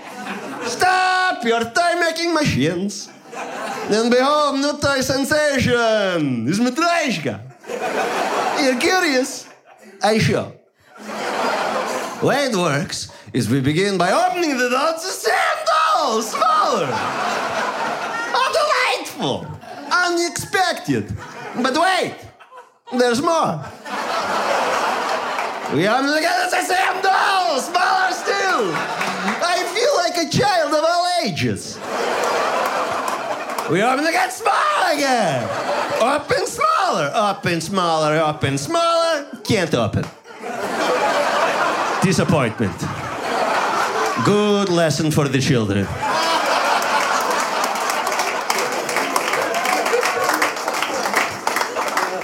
Meanwhile, there's like a toy executive. He's like, what are you talking about? Shouldn't we have like a little surprise? Like a little prize they don't expect? Wouldn't that be... No prize, okay? No surprise. Only a letdown.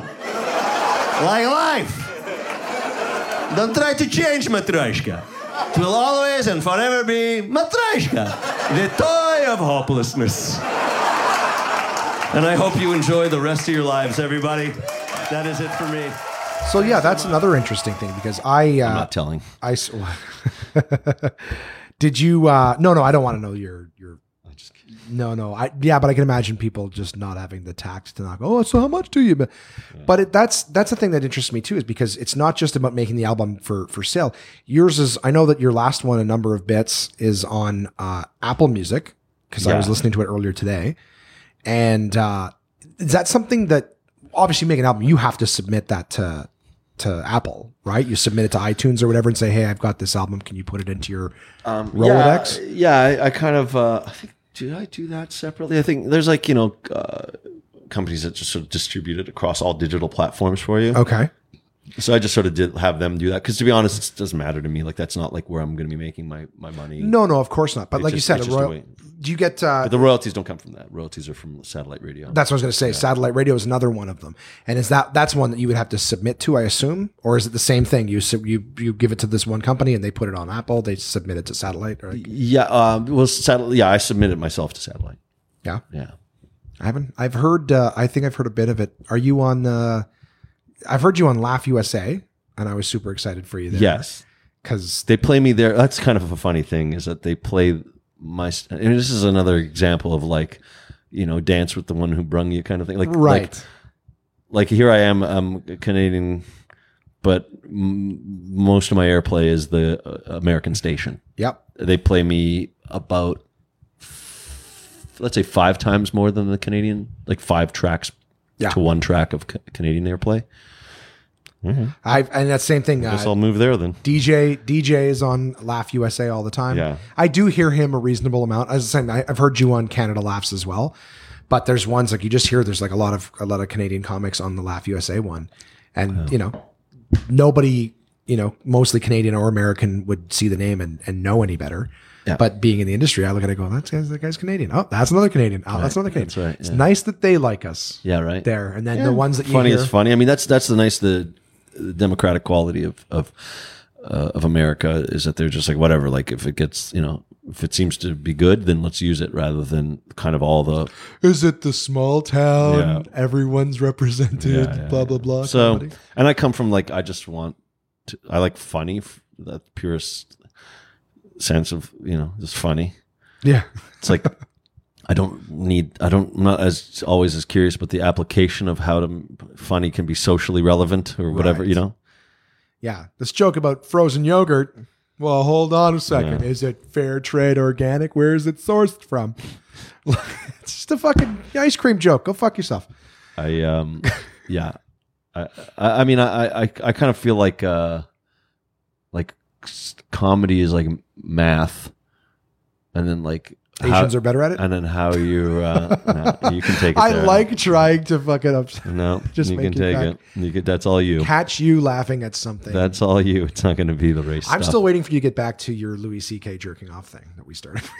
Yeah. You're like, I was going to talk about it. To hear honestly, it's like to hear more people talk about some guy beating off. It's like, really, do we need to hear? Again, let's take another take though. Yeah. What do you think, angle. Person not relevant to everything? Yeah, I don't know, man. It's just like you know what I like about this time is that generally assholes are getting called out. Yeah. Overall. Oh, I mean the sexual harassment thing, that's one area of it. But any scenario where somebody who's in control thinks that they can do whatever they want with no checks, it's like I get a kick out of, because I don't, I've never liked, it's like a bully, I didn't like anyone who's a prick, a bully. I don't want them to be rewarded, and we live in a society where that's rewarded. It's like it's like it's an age of more accountability. Yeah. I mean, it's just just fun to watch somebody who thinks that they're untouchable get brought down. That's. I like that aspect of it. Aside from all the specifics, I just like seeing that, and so I don't care who it is or what the scenario is. It's sort of like I just like to watch. To analyze the specifics of it is not as interesting to me as that. Right. It's kind of this social media with all how annoying it is. I like that it's given a certain kind of power to people who don't have power. Right, and that is the part that I like about this whole thing. It's almost like the things are being revealed. I almost think it's kind of, I don't know anything about the Bible, like New Testament or whatever, but I like the fact that revelations, like this is like digital revelations. Yeah. Anyway, just like using that term. You're still trying to find the name of it. Why don't you just put in so-and-so Academy Award? Yeah, I was about to.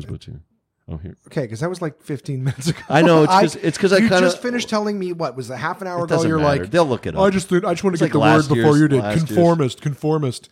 And then all of a sudden I'm like, all right, well, I leave it to you to find it quick, and instead No, I'll find it. You're Hold on. slower than the second coming, considering the fact that I you brought got up it. It's religion. right here. I got What it is right it? here. Oh, there you go. It just took a couple. I just didn't type in the jabs. right. I didn't type in the right thing. It's right here. Well, wait a moment. It's not. What's it? What is it called again? Just type in his name and Academy Award. That's it. That's all you need. Yeah, I could do that. I just Because then it's going to say so and so, and it'll fill in won the Academy Award. I put in Pixar Oscar short, and I thought that'd be enough. For Christ's sakes! Oh, look at that! There's a YouTube interview with him. My buddy Alan Piper. It was called Piper. Piper. You said that earlier, did you not? No, because it's Sandpiper. Sandpiper. It's called Piper. Yeah. So there you go, guys. Look up Piper Oscar thing, whatever, and it'll have a bunch. I don't know. What do they have to look at? It has nothing to do with me. I just wanted this for my own interest. You knew someone of importance. Yeah. I'm trying to build your importance, and you're tearing it down. Yeah. And now he's like, it had nothing to do with me. Jesus.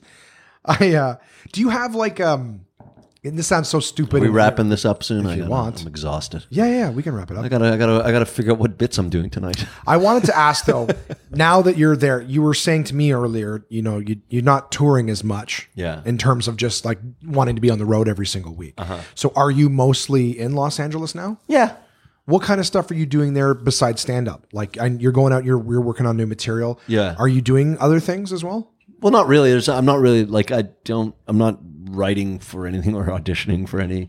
So that's why I'm just kind of at this point building up some projects that I want to do for myself. Like it's kind of like I for this next year I'm going to develop a few things on my own and kind of develop a kind of a body of work, so to speak. And then when that's finished, because I always feel like the idea of doing things for other people, I've done a lot of that where I'm like hustling to get a writing job so I can write on a show or act on a show. Right.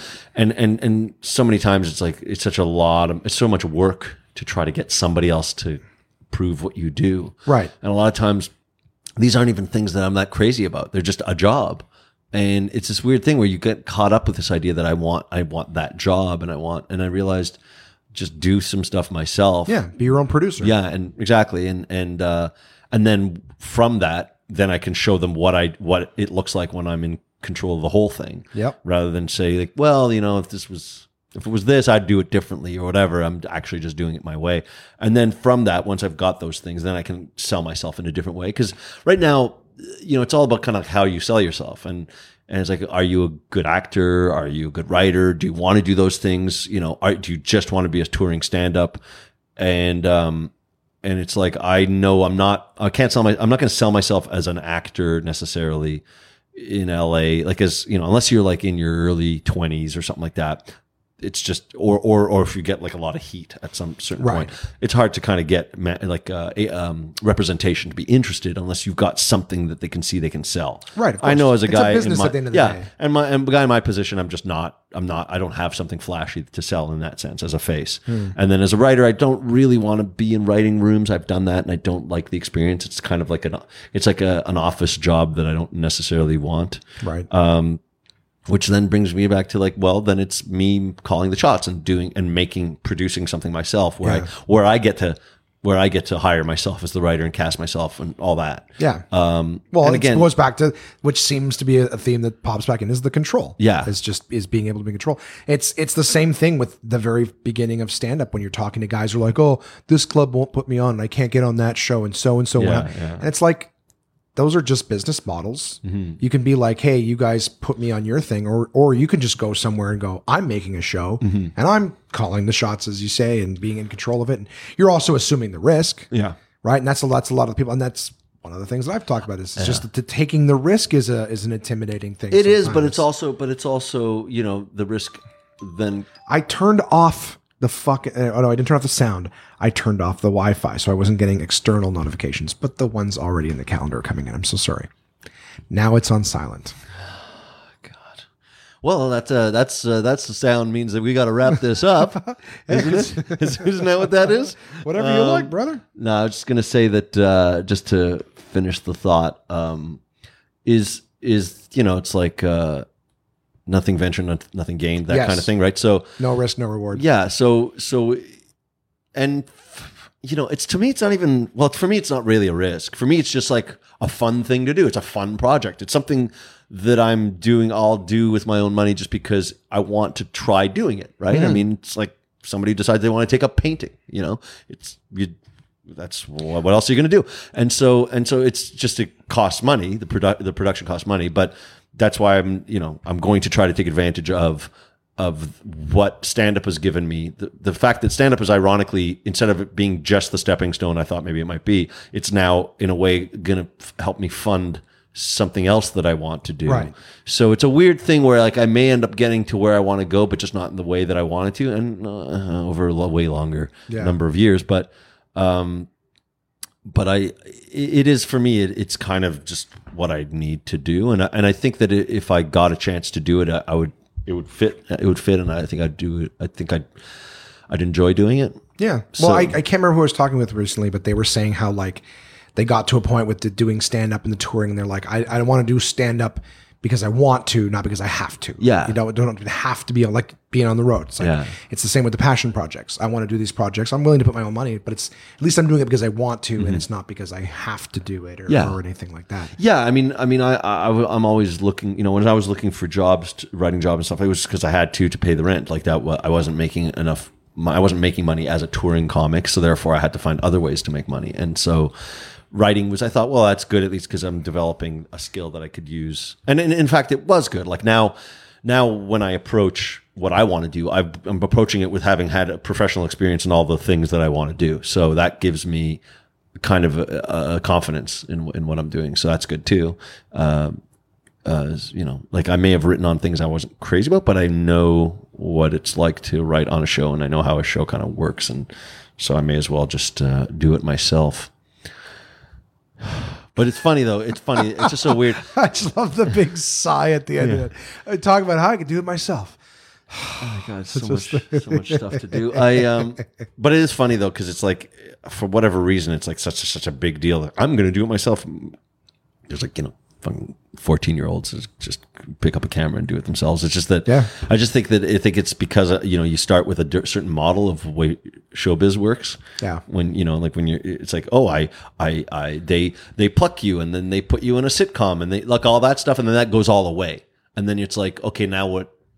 Now you get to do it the way you want. Well, wait a moment, but I'm used to doing it in a professional kind of way. So then the idea, and then I'm thinking like, well, I don't want to necessarily just do a bunch of low budget videos. I kind of think I want it to be at a certain quality and that's another thing. I think we were talking earlier about like putting out a lot of like a comedy special a year or something like that, and how everything's about content now. And my thing is I've always been more quality over quantity. Right. And so that's the thing is that, likewise, so that's why and I think that's fine. I think that it's good to actually be the opposite of the way the things are in the industry. Is like, so for me, it's like, instead of like doing a bunch of videos, I'd rather do like one good short film, and like have that, because I feel like when I see that, it has more of an impact.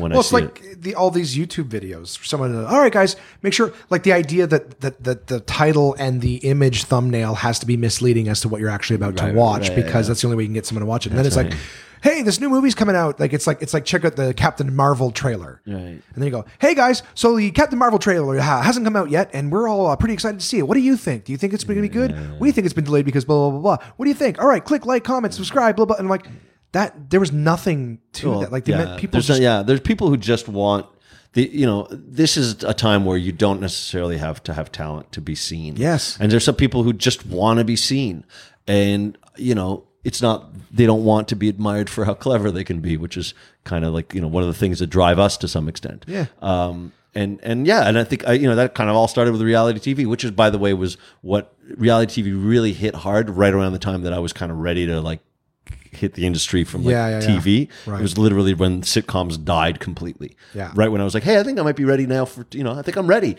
And it's sort of like, oh no, we're not looking for that anymore. Yeah. We found all these people who work for free. Yeah. And it turns out it's way more popular to watch people break down on television than it is. So there's that too. If I could say one thing to the listeners who are interested in, they're already gone. That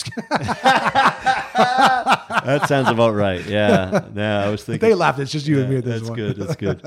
But if you're talking about like how does it work and what do I do and all that, I think that the other thing too is you got to just realize that sometimes it's about what happens in the industry, and it's outside of your control too, right? Well, the biggest example that I use for people to really get an idea of like what it's like, is like you said, you got to have some heat on you or whatever for people to want to sell you. And I thought, it didn't occur to me right away because I was younger, but the whole like American Idol thing, it's like, yeah, why would you as a record label go out and spend a bunch of money, developing someone and then having to promote them and having to sell them and then hope that they catch on and they sell all these albums when you can just take them for free and put several of them on all at once and go, all right, which one do you like? Now vote for them. We want to know which one you're going to buy when we start packaging them, because they're all working for free in the chance that maybe they'll win. And then you go, okay, cool. Now that everyone has voted for you, we just make this album and it's already sold. It's so easy, yeah. It's like people are like, oh, what a great prize. It's like, no, they're saving so much money by basically deciding. And they're getting free promotion. Yeah. It's like now we follow this person's story. We're completely invested in them. 100%. And we know what you already picked him. Yeah. You guys picked him. Not, they're like, oh, we're going to get you involved. No, we're just finding out who you're going to pay for. Sickeningly brilliant. Yeah. And now it's with everything. The America's Got Talent. Everything is you tell us who you're willing to buy before we put anything into them.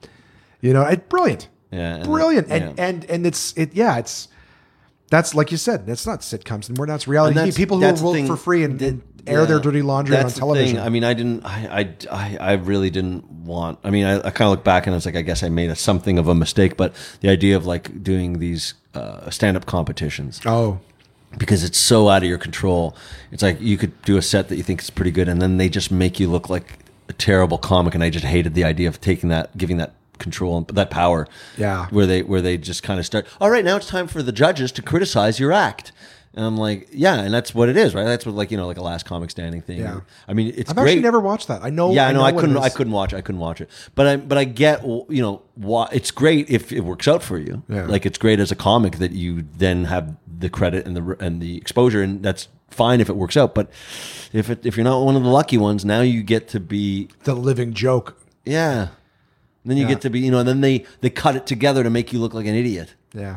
They actually did that on Dragon's Den with I saw that. Yeah. And I love that they were wearing the shirts too, thinking it would be a great fucking promo for them. Now it just looks like them and the industry is shitty. Jokes on Hold was the product, guys. If you want to Google Jokes on Hold Dragon's Den, so sad. You'll see the pitch. You'll see how they made them look like a laughingstock and how their decision to wear T-shirts with a comedy club chain on them made that look even worse too. Whatever, dude. I do want to let you go because I know that you got to go get prepared for tonight. But I do enjoy talking with you. Yeah, it was a good time. You're gonna do great. I can't wait for the album. I asked you the other night. You said no. I would imagine you still don't have the title for the new one. It's either more me or creating content or something to that effect, maybe. Yeah. Where can just for fun? Where can people see what's going on with you? Do you tweet? Do you Instagram? Do you Facebook? Yeah, I think I'm more at Instagram. I mean, I'm pretty much across all platforms. I'm at Alex Nussbaum. Nussbaum. That's right. ALEX. ALEX.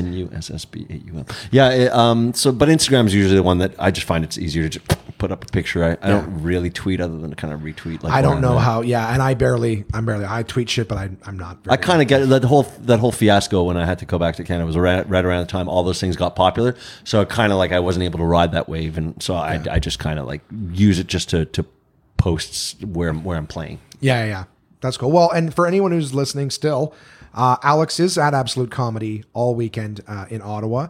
Are you doing Toronto and Kingston after this, or have you already done that? No, I'm just doing Ottawa. I usually just do the one week to come up and do a week, and So next time I might do Kingston or Toronto or something like that. Okay. Well, they'll hopefully they'll follow you on Twitter. They'll see what's going on. If you happen to be in the Ottawa area, go to absolutecomedy.ca and get your you can see what show works for you. Come see Alex. He's super funny.